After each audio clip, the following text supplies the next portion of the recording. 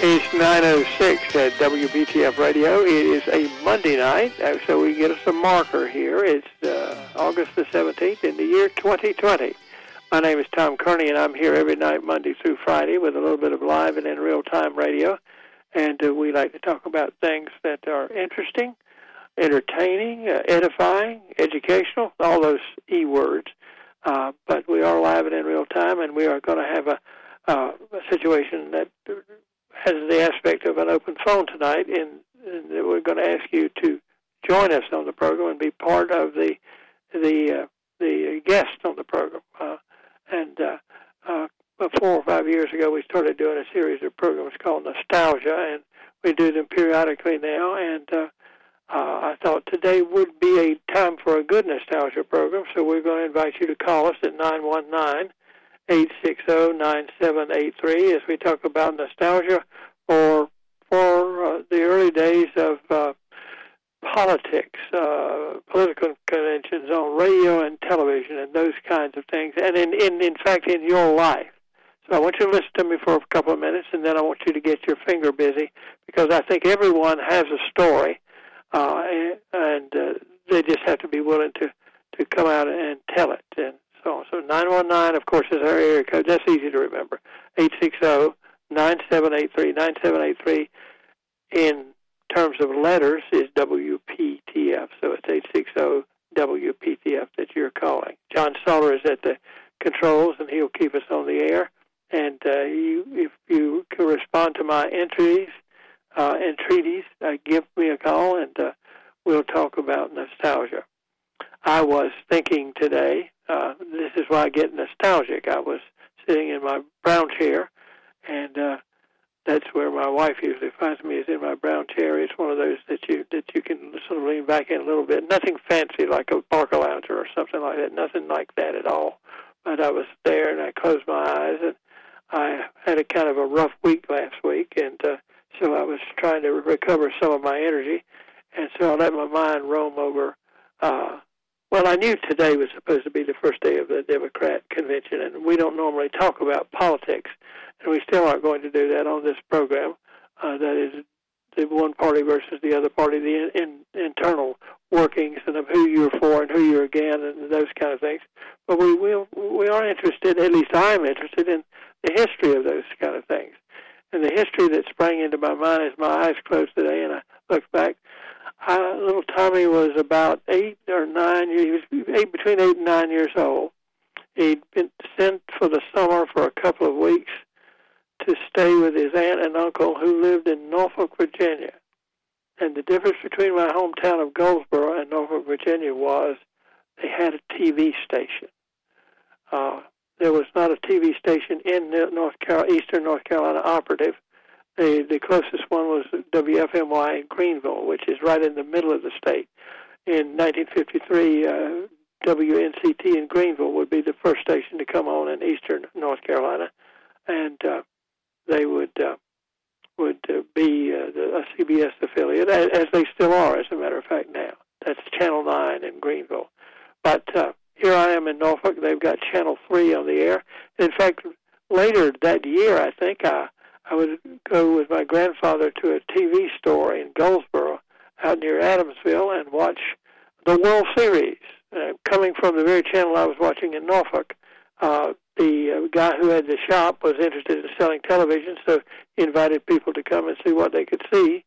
And he had a tall tower with an antenna on top of it. I think it was Robbins Television, if I remember. No longer there, but this was in there. So here I am in Norfolk, and I'm marveling for the first time to be able to watch television for the first thing, and there is a little bit of nostalgia for that, and seeing the programs for the first time, because this is one of those things that slowly was inching across America, but had not made it as far outside the Northeast, particularly. The earliest stations were in New York City, and then development was held up somewhat because of the war, but then there were stations in Philadelphia.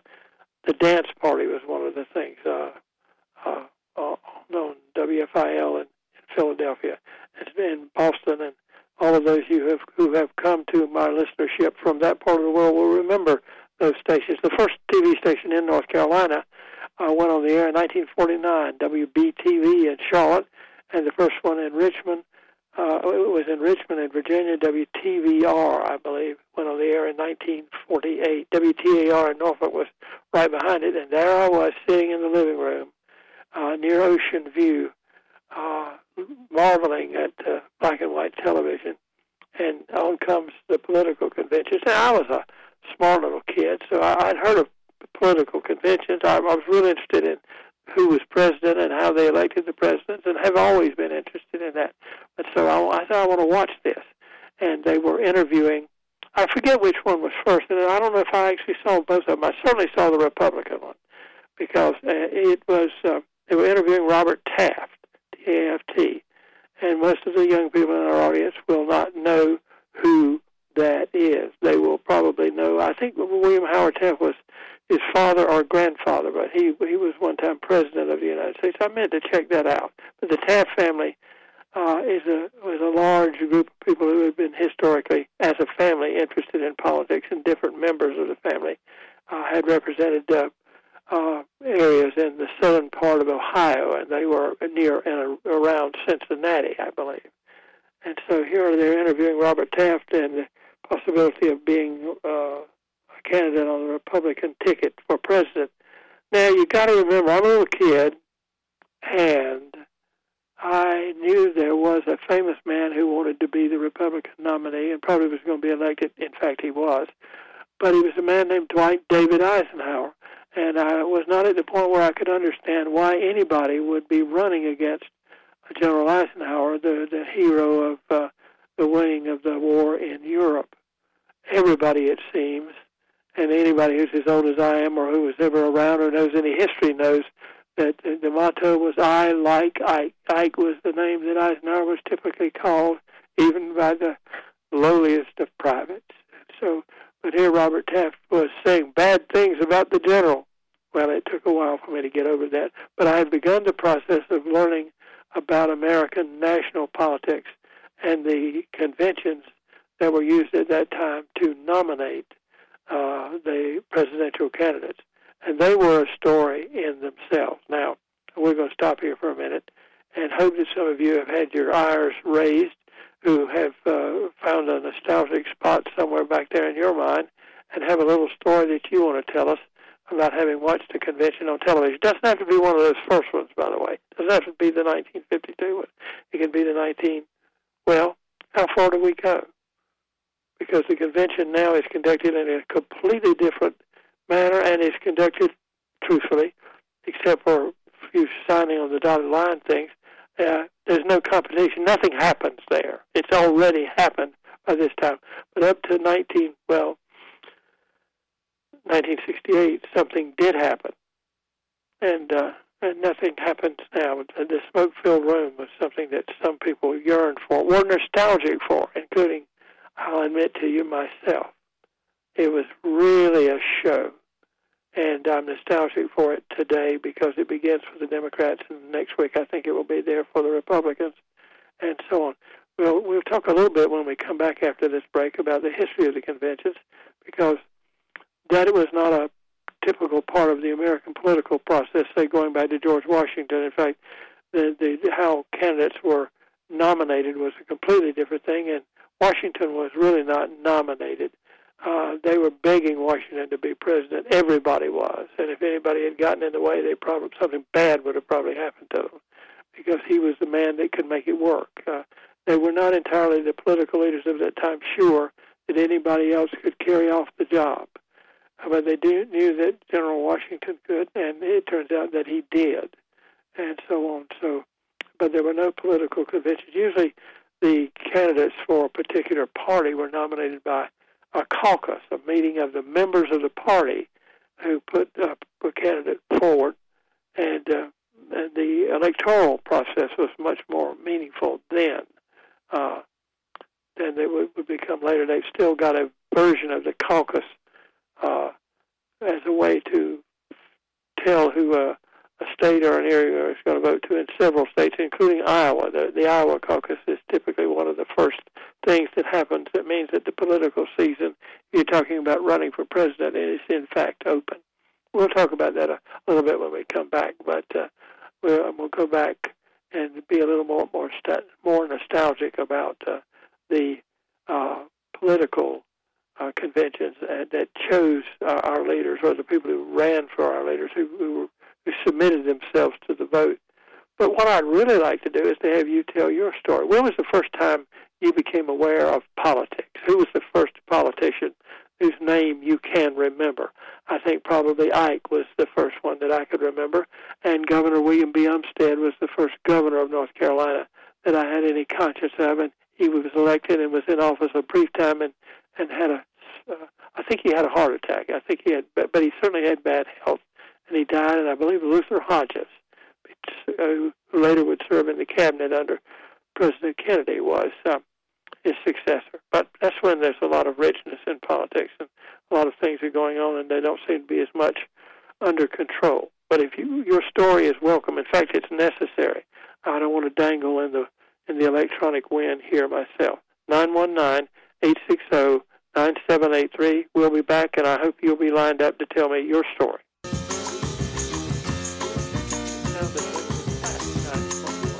Flipped over to 922. Tom Kearney. The Tom Kearney Show is here every night, Monday through Friday, from 9 until 10, with a little bit of live and in real-time radio, and our topics vary all along. We just really don't do any serious haggling as politicians would do, but we are interested in the history of politics, and that led my mind to a good topic for tonight, I thought, and we will have to see if it engenders any interest in the audience. You're invited to tell me your story, and that we're talking sort of nostalgically about when you first you might have been 6 years old, got a sense of politics in the part, and usually it was through the media. If you were really old, like me, it was on the radio, but if you were a little bit less old, it might have been on the television. In fact, one of the things until they changed the way they did the conventions that was really fun to watch was the political conventions. But I was telling you how I first became aware of politics by going to my aunt and uncles for my summer stay. I usually went every summer for at least a couple of weeks or maybe more, and it was always kind of good because my aunt and uncle always took me somewhere, and they also lived very close to the ocean in Norfolk, and also it was another place. It was another time and another place. But in any event, I was there in the summer of 1952, and actually I got to see two things that I had never seen before. One was the political convention, and if I go back a minute, I got to see the 1952 Major League All-Star games. Now, I was already a terrific baseball fan because my grandfather was, but I confronted baseball through watching local games in Goldsboro, the Class D Coastal Plain League, but more often I liked the Major League games, but I heard them on the radio. Mutual's radio network, the Mutual Broadcasting System, had what they called the Mutual Game of the Day. They would have a game every afternoon. And, in fact, I think a station in Wilson, North Carolina, WBOT, carried them. Somebody in Wilson probably remembers that. But a lot of times those games, more often than not, they included the Chicago Cubs because it was so much baseball was played at night. But the Cubs were, of course, at that time, as they would be for many years after that, a team that did not play at night. If they had a game and it was in Chicago, it was in the daytime at Wrigley Field. So I'm learning about baseball by watching the All-Star game. I got kind of confused because there was on the American League team was Hank Bauer, and on the National League team was I'm trying to remember his first name, but his last name was Sauer. So I had Bauer and Sauer, and I was a little confused about that. But I did get to see and learn a little bit about the politics, and I have forgotten to look. I'm going to need to go back and look and see where the Republican National Convention was held in 1952. I was not a whole lot older in 1956, and the Republican Convention was held, and Eisenhower was renominated and won another time, but it was held in San Francisco in a place called the Cow Palace.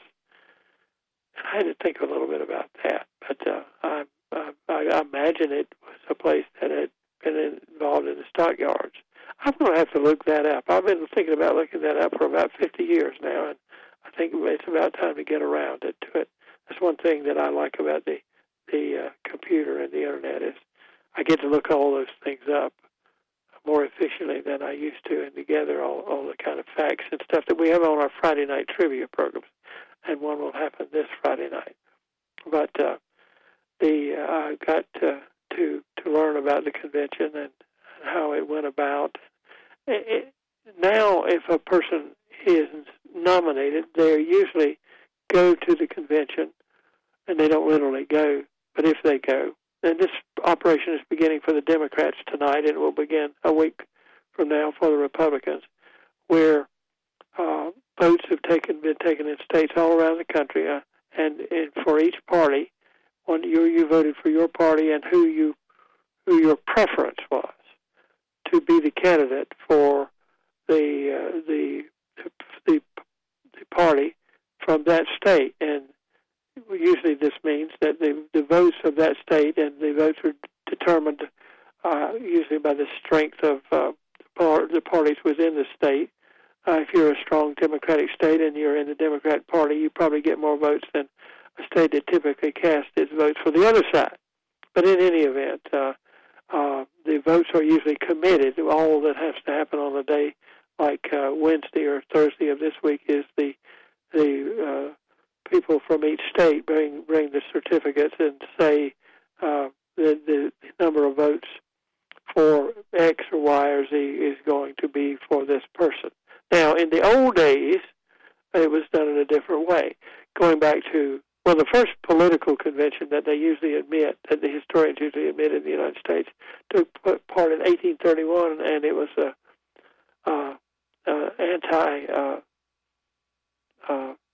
I've got to think of what it was, Masonic. That's the word I was looking for, Masonic.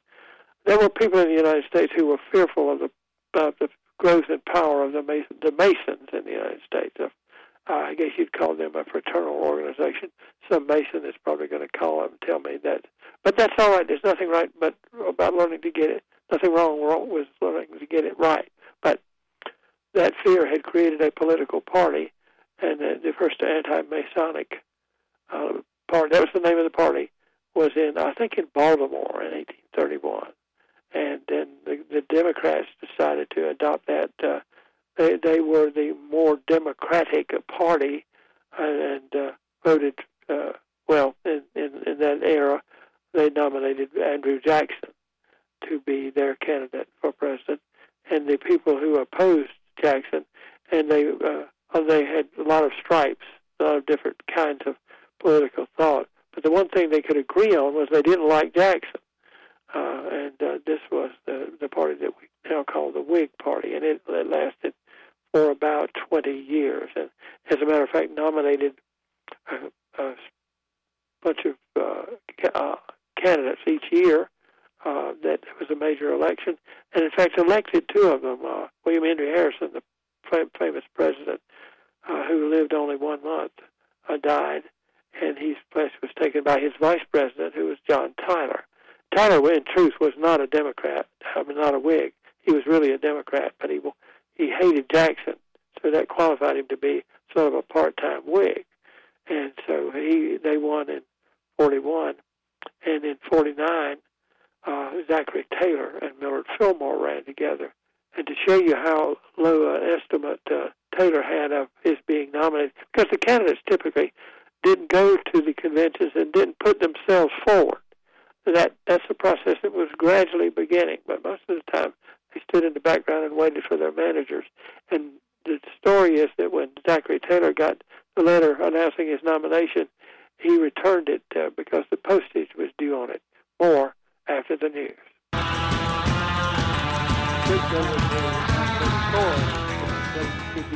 During the Tom Kearney Show, Don Sauter has not whispered in my ear that we have any guests. What am I trying to say? Not my guests, but any callers on the phone who want to join me.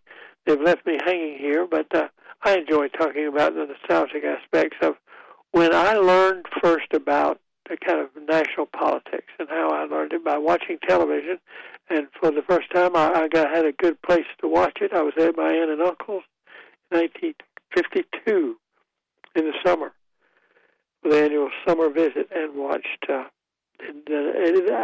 sure I watched the Republican convention because I remember me trying to figure out why anybody would vote against Ike, and but certainly Robert Taft was his opponent for him, and I learned that politics was a little more complicated than an 8-year-old imagined it to be. I may have been back or not gone home before the Republicans were on, but in any case, I became nostalgic for the days of the convention, and when the delegates went to a town, a venue, and conducted business, and ultimately voted who their votes would be cast for at that particular point, and that has been replaced today by the voting in the states where the votes are committed to the candidates, and what goes on at the convention when the guys get together, as for the Democrats this week and the Republicans next week, it's merely a signing off on what has already been accomplished. The delegates who are there are not to be negotiated with by the men in the smoke-filled room, but rather they're already committed to a particular candidate. And this works for both parties along the way. So that's where we are.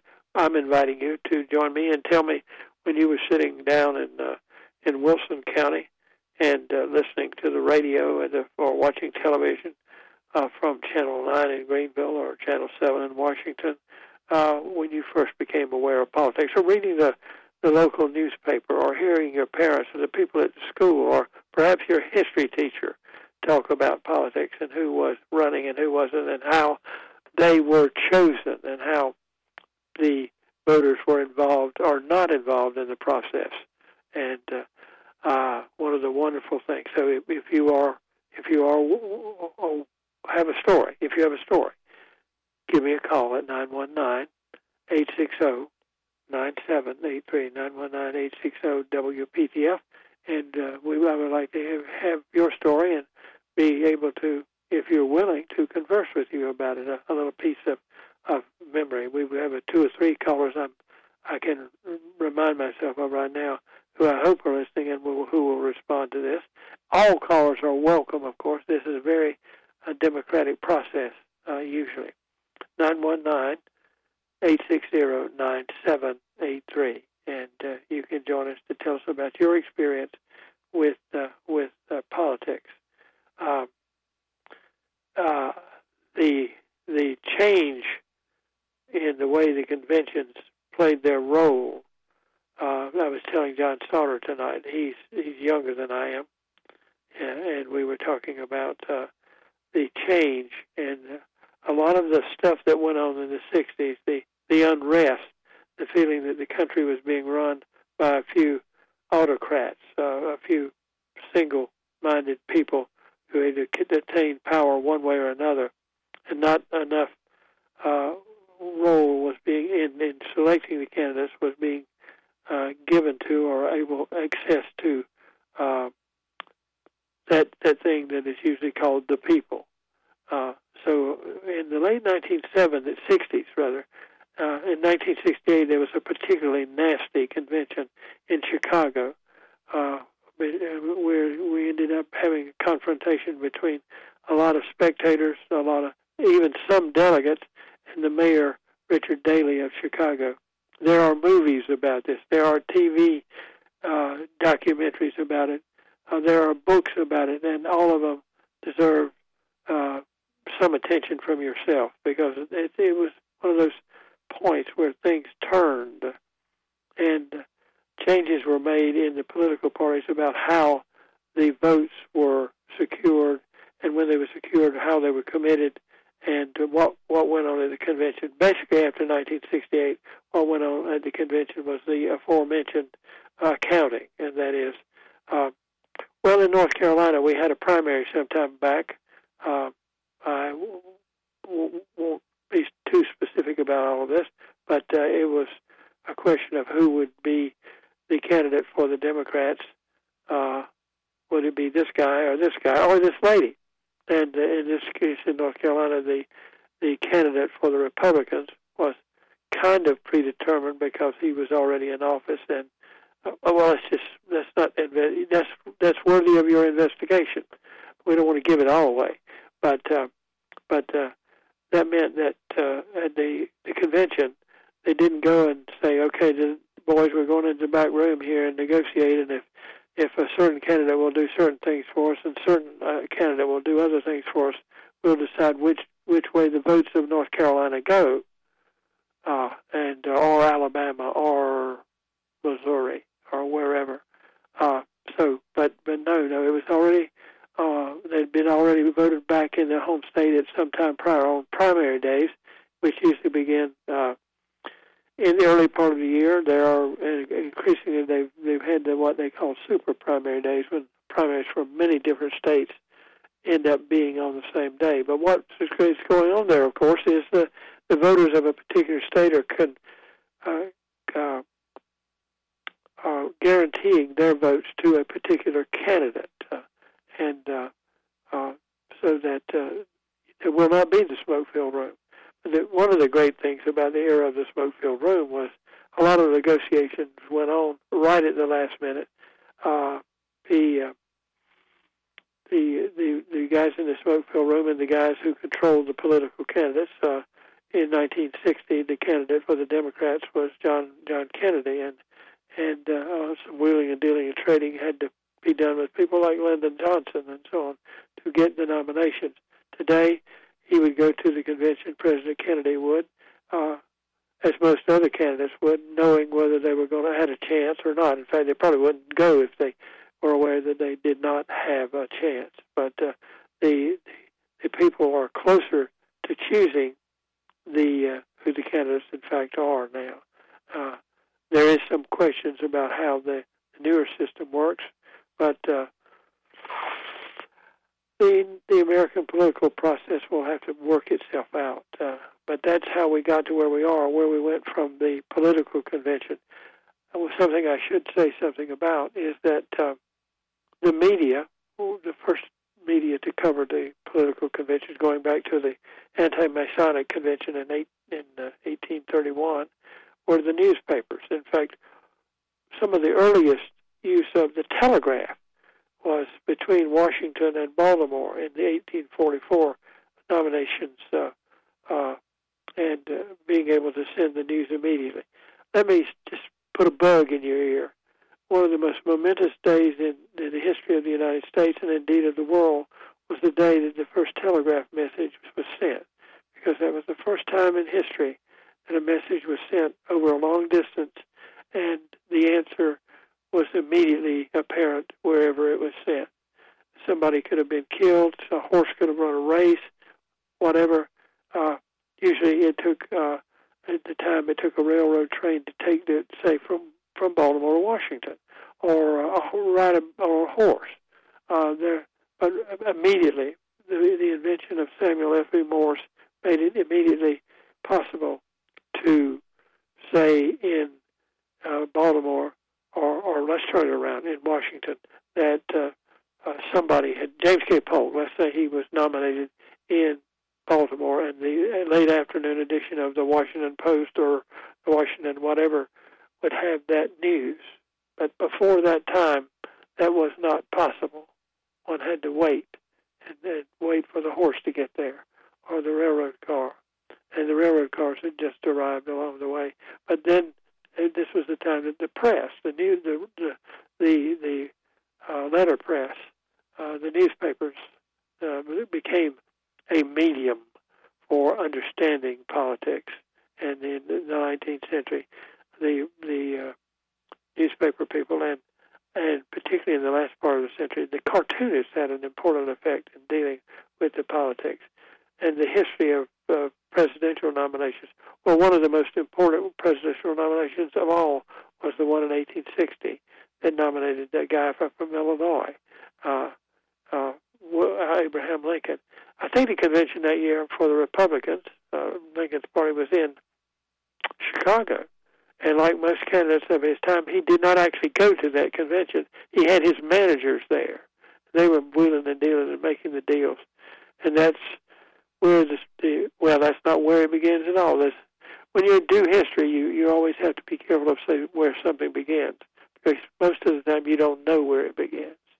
But anyway, Lincoln got the nomination, and he was nominated by a convention of delegates that went in a wheeling and dealing kind of operation. I don't know whether the rooms were smoke-filled or not, but it was that kind of negotiation.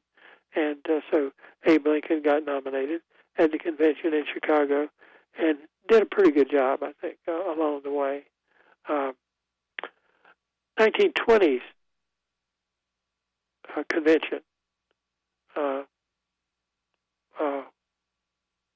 played an important part in the history of the nomination for that year.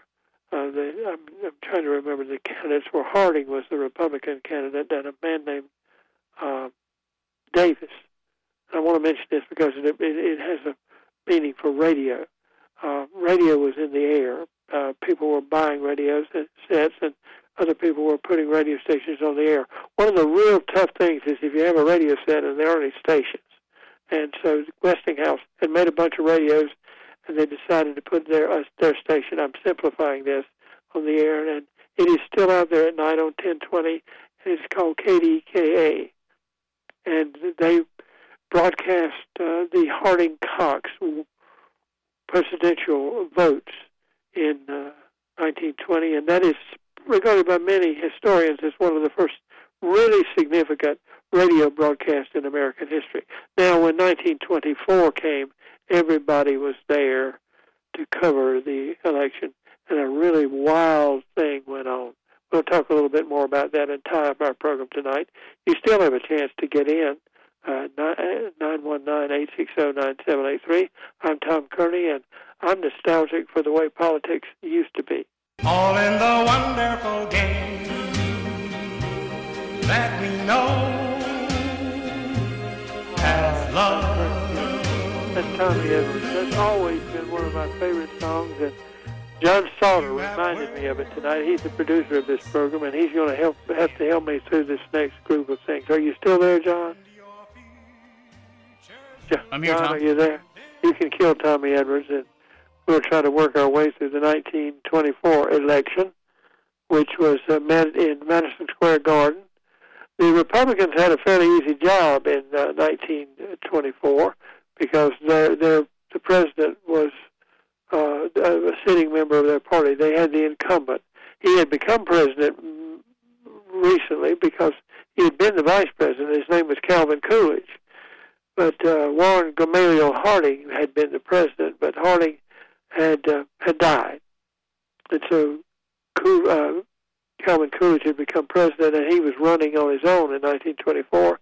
And I think you told me, John, that Charles Dawes was his vice presidential candidate. And when you said that name, I thought that means something. Charles Dawes wrote that song you just heard, which was a big hit for Tommy Edwards back in the 1960s. And it's always been one of my favorite songs. In fact, Tommy Edwards has just been ignored by people who should be listening to his songs. Now, that's the Republicans. That takes it's Calvin Coolidge and Charles Dawes. Am I right, John? You're right, Tom. Okay, Democrats, they need to get some candidates. And that's when one of the funniest conventions went on, and a reason to be nostalgic. I thought I remembered it this afternoon. I told you I got into this by sitting in a chair and leaning back and being nostalgic about American history. I've always loved it, and presidential history particularly, and my mind was rolling across it, and I said, I cannot remember who the candidate was, but there was really a long nomination process, which is an example of what could go on when they could not agree at a convention where the delegates came open and willing to be bothered and to have their minds changed. It took them 103 ballots because they didn't bring any committed delegates to work it out, to negotiate. 115 days.